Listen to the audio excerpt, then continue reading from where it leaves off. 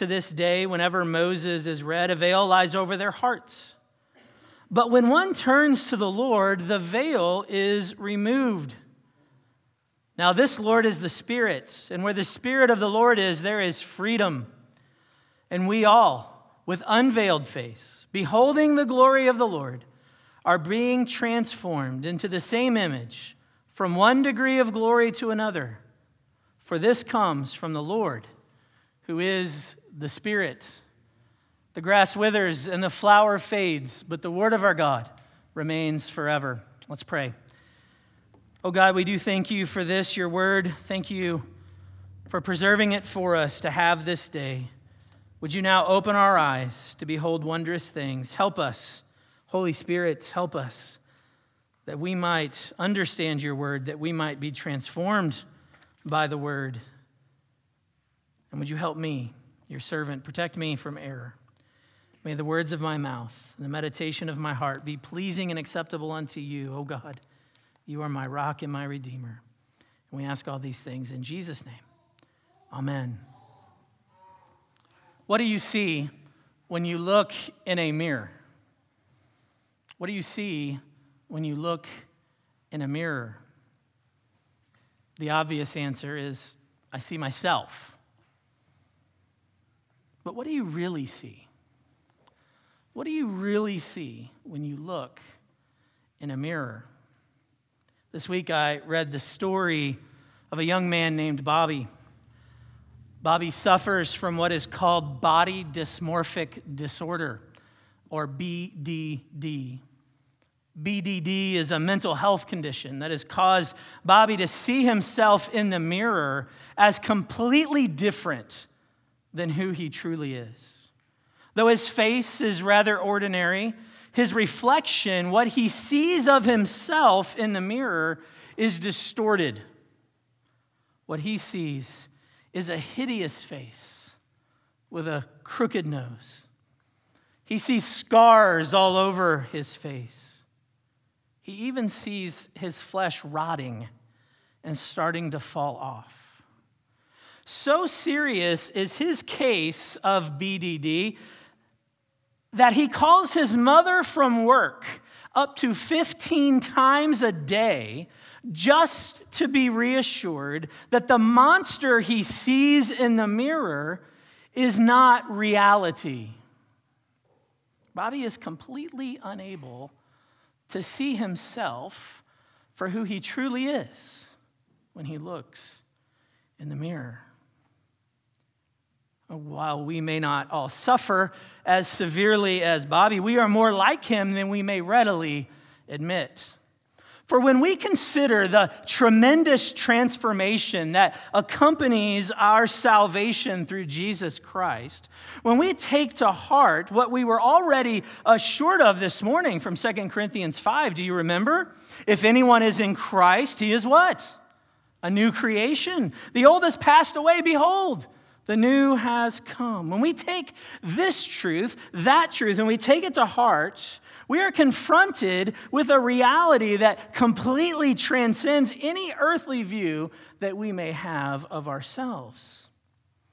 You see, when we look in the mirror, we are seeing a glorious reflection of God's wondrous glory.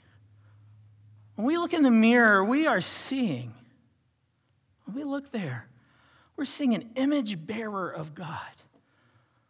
We're seeing a worshiper, an image bearer made to worship God by reflecting his glory to all around. But like Bobby, we're kept from seeing ourselves as we truly are. Maybe not because of the same thing, the real thing from which he suffers, but perhaps it's because of sin or other kinds of worldly lies and misconceptions. Maybe things someone has said about us, or maybe what we say about ourselves. We look in the mirror and we fail to see past the old so that we can behold the new. So why not then, also like Bobby, why don't we make a phone call? Can't imagine being his mother, getting that call. What a calling to reassure him of truth. But why don't we be more like him and call upon our Heavenly Father? Why not call upon him and ask him for assurance? Why not then turn to God himself and ask him, what do you see in me, God? I know what I see when I look in the mirror, but God, what do you see? That's a very important question. It's an important question. This week, we're continuing to answer another important question, that age-old question, who am I? So far, in the 2 weeks prior, we've answered by saying that we are image bearers, and we've answered by saying that we are worshipers. This morning, we turn to 2 Corinthians 3 here before us for the third part of the answer, and we find the answer to be, I am a reflection. So who am I? Who are you? We are a reflection.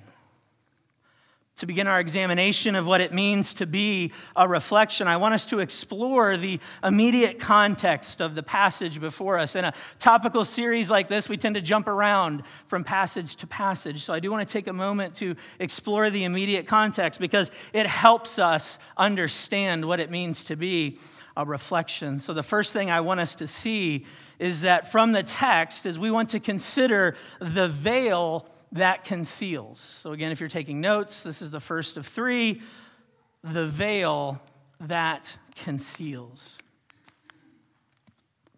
In this passage, Paul is writing a letter, right? He's written a letter. It's one of many that he's written. He's addressing the church at Corinth about the nature of his apostolic ministry. For there are some in the church who reject him. They reject him, and furthermore, they reject the gospel of grace that he preaches. They are those who reject the freedom found in the Spirit and embrace a system of works that work alongside faith in Christ to justify themselves before God. A very common problem in the early church and a persistent problem even in the church today. In fact, this same vocal minority saying these things, they even go as far as to say that Paul's suffering for the gospel was proof that his gospel wasn't genuine. That sound familiar? This whole letter is his response to that. Not only the false teaching of works righteousness, but Paul is making in this letter, if you know this whole letter, a very personal and a very passionate plea for the church to rejoice in suffering, to see that suffering for Christ is indeed glorious. Not a negation of the gospel, but a confirmation of the gospel promises. In chapter 3, Paul is making this case by setting up a contrast between the old covenant, that is what we would call the law of Moses, and more specific to this text, the ceremonial law of Moses that was given to regulate worship and regulate ritual cleanness before God. Paul is contrasting the old covenant with the new covenant that is found in Jesus Christ. That new covenant which fulfills the ceremonial laws of Moses and sets believers free in confident boldness and lasting hope. He's contrasting the old and the new. And to illustrate this contrast between old and new, Paul appeals to Moses. He appeals to Moses and to the veil that he wore over his face after he met with God at Mount Sinai and in the tabernacle. You may not be familiar with that. We need to understand that. Paul here gives an illustration. We need to understand the illustration. So turn with me quickly to Exodus 34. Stick around long enough and we'll make our way to Exodus 34 when we go back to the book of Exodus. But this morning, I want us to just look starting in verse 29. Exodus 34, verse 29. It reads, when Moses came down from Mount Sinai with the 2 tablets of the testimony in his hand as he came down from the mountain, so he's coming down with the 10 commandments, Moses did not know that the skin of his face shone because he had been talking with God.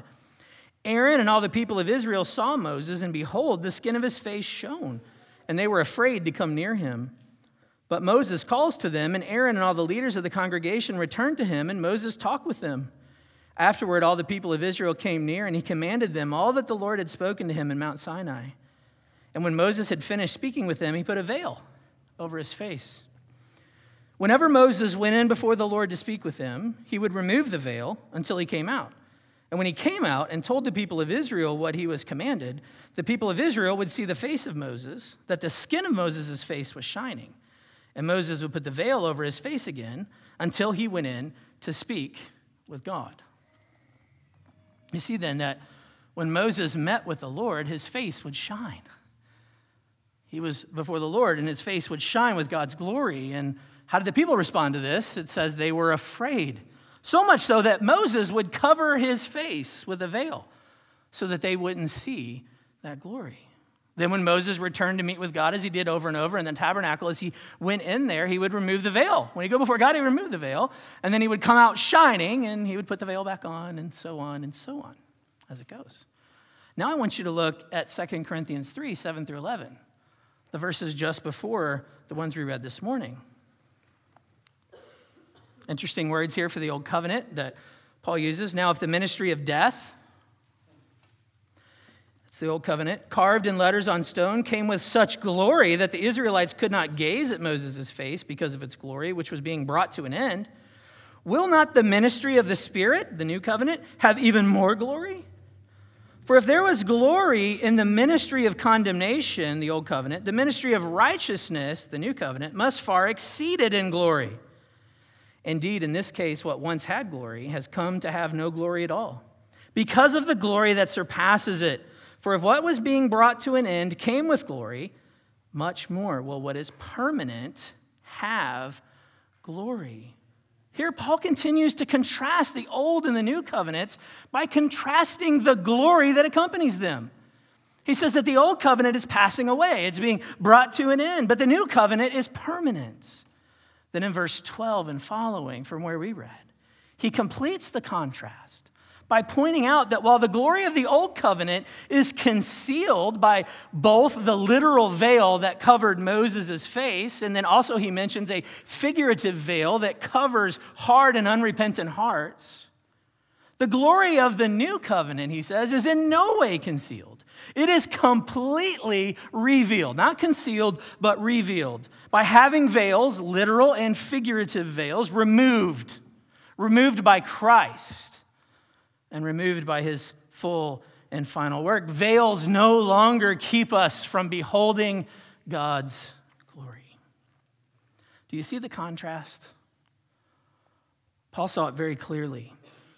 It was not only illustrated by Moses and his veil, but also by what he saw in the synagogues, the Jewish synagogues of his day, and by what we can still see in synagogues, even to this very day.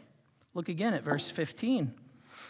Yes, to this day, whenever Moses is read, a veil lies over their hearts. It's most likely that Paul here is referring to something called a talit or talit. It's a prayer shawl. Maybe you've seen these.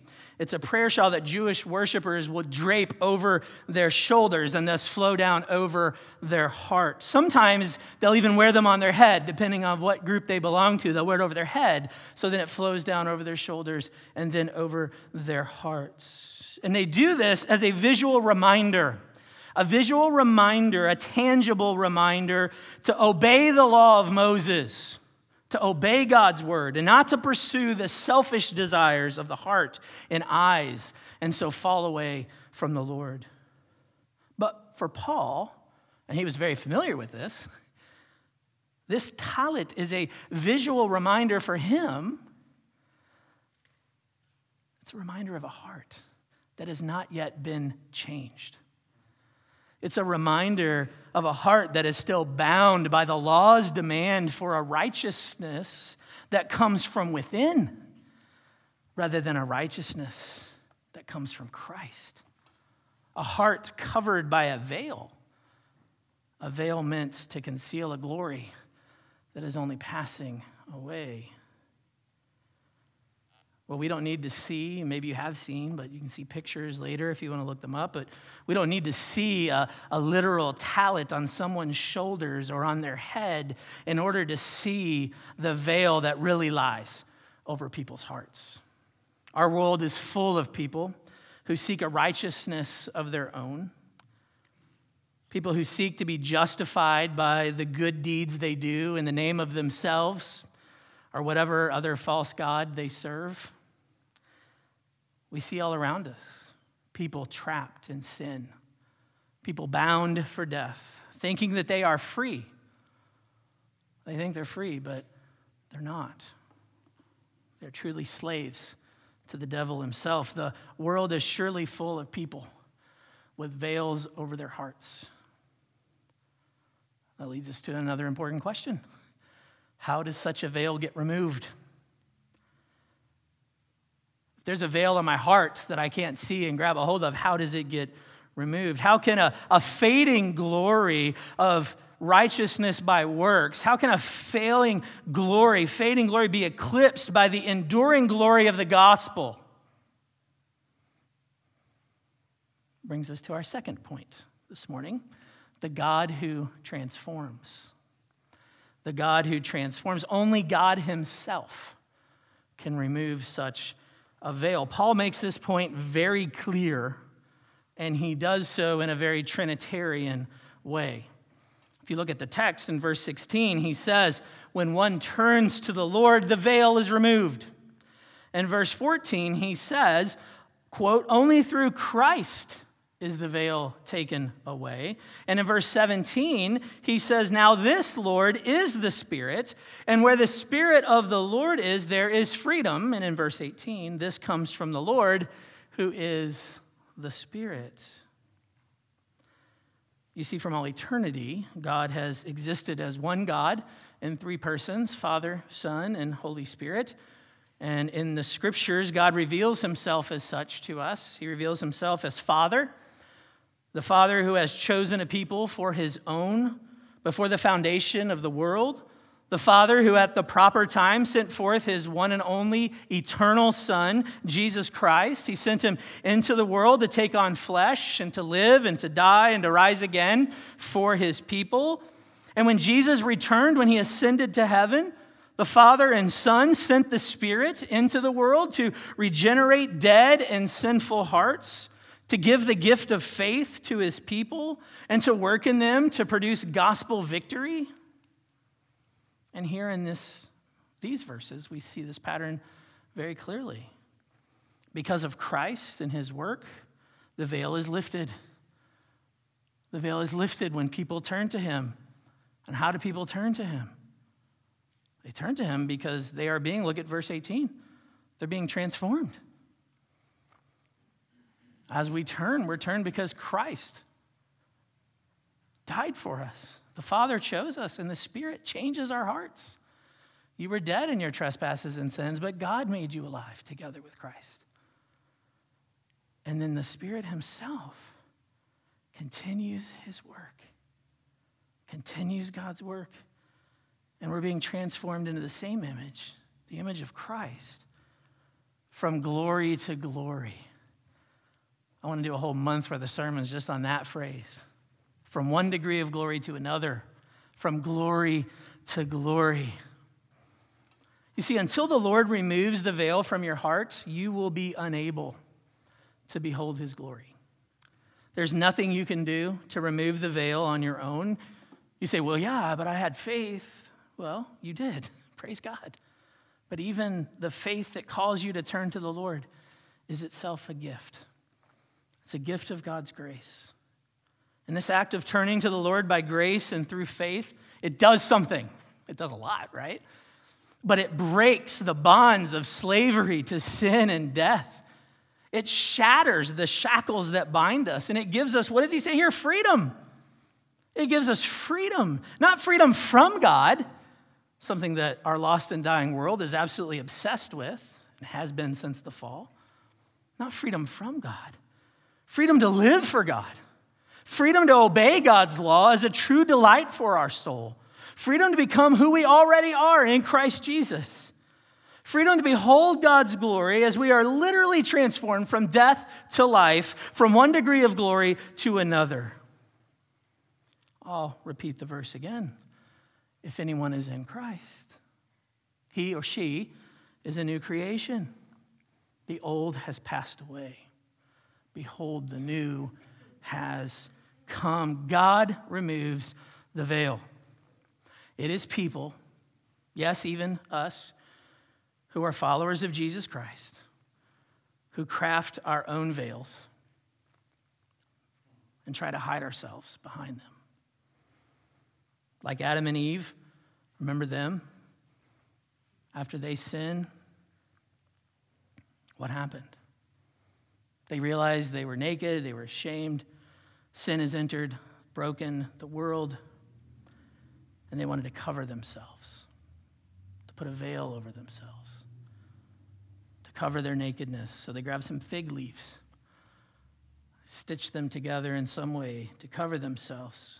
Like them, we seek refuge from our ongoing sin and shame with a myriad of acts of self-righteousness and self-justification. We're no different. Rather than looking in the mirror and seeing ourselves as image bearers of God who've been called to worship him in spirit and in truth, we see flaws, we see imperfections. Some are real, some are imagined. And what do? Do you look in the mirror and just see all your failures? Do you look in the mirror and say, well, I wish I looked like so-and-so. They're such a good and righteous person. Do you look in the mirror and say, I hate myself? I hate the way I look. I hate the way I was made. I hate that I did this or that. Do you do that? I do. I think we all do if we're honest. What comes next is heartbreaking. We try to take righteousness and wear it like a mask.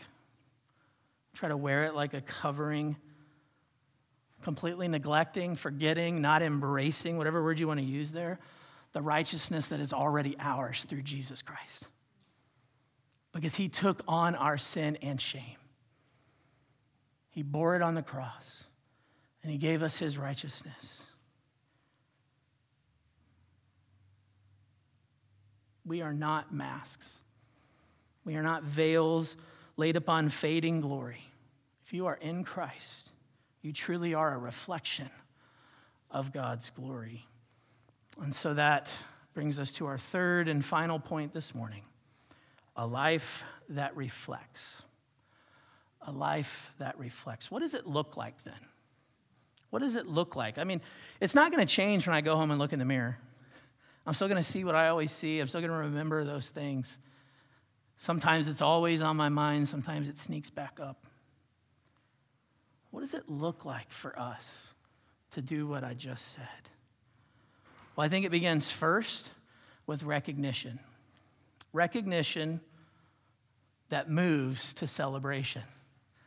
Recognizing and celebrating the immense intimacy we have with God through Jesus Christ. We have what only Christians have. Fellowship with God through Jesus Christ. You see, not only was the temple veil torn when Christ died upon the cross, but as we've already shown, the veil over our hearts was torn. It was removed. So special intimacy with God is no longer reserved for the privileged individuals. It's no longer just for people like Moses and the priests. Have you thought about this in a while? The God of the universe, the God who created all things out of nothing, dwells in your heart because the Holy Spirit lives within you. And you have continual and intimate relationship with God. Do you ever really stop and think about that? It's hitting some of you. I see the whoa. That's what it's meant to generate within us. Whoa, the Holy Spirit, not some sub-deity, the eternal God of the universe, the third person of the Trinity, the Holy Spirit, dwells within you.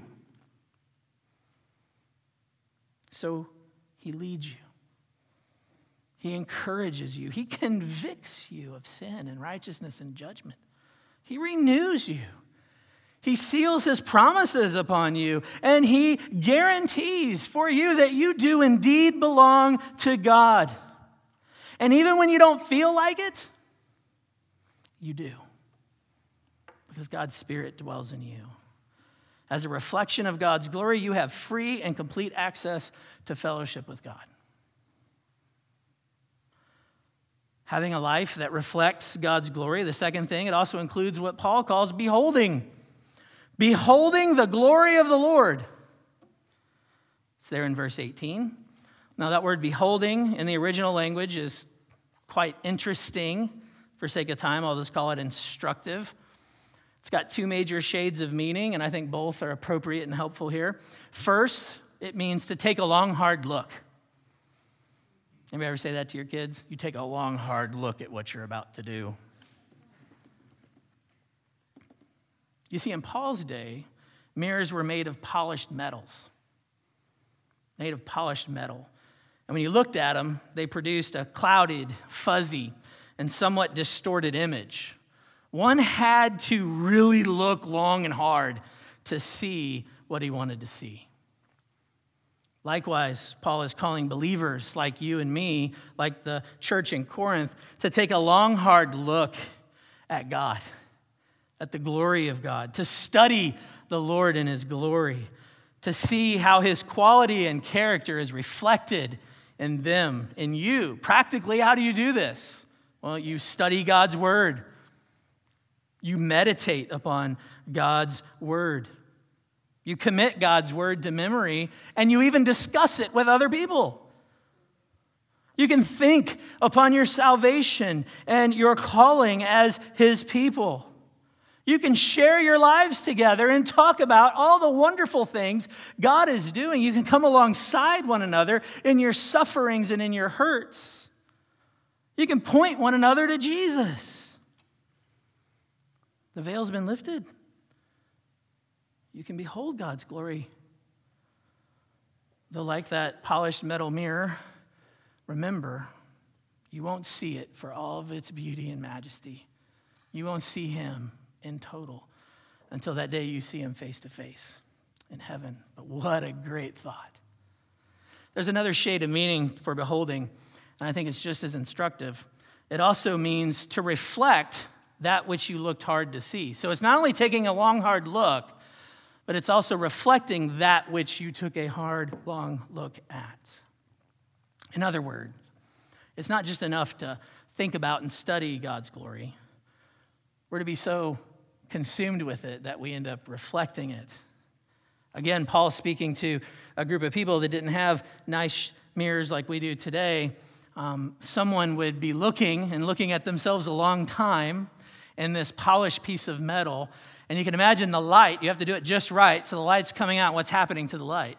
It's bouncing off there and coming back on that person. And so you might come in and see someone and they're like glowing. They're quite literally glowing as the light bounces off of them. They're reflecting that which is reflected already. They're reflecting the light. They shine. Likewise, we reflect God's glory when we live for him. When we love and serve him and love him and serve others as he has served us. Man, I want to talk more about that, and I'll do it next week because that's going to be the heart of next week's sermon.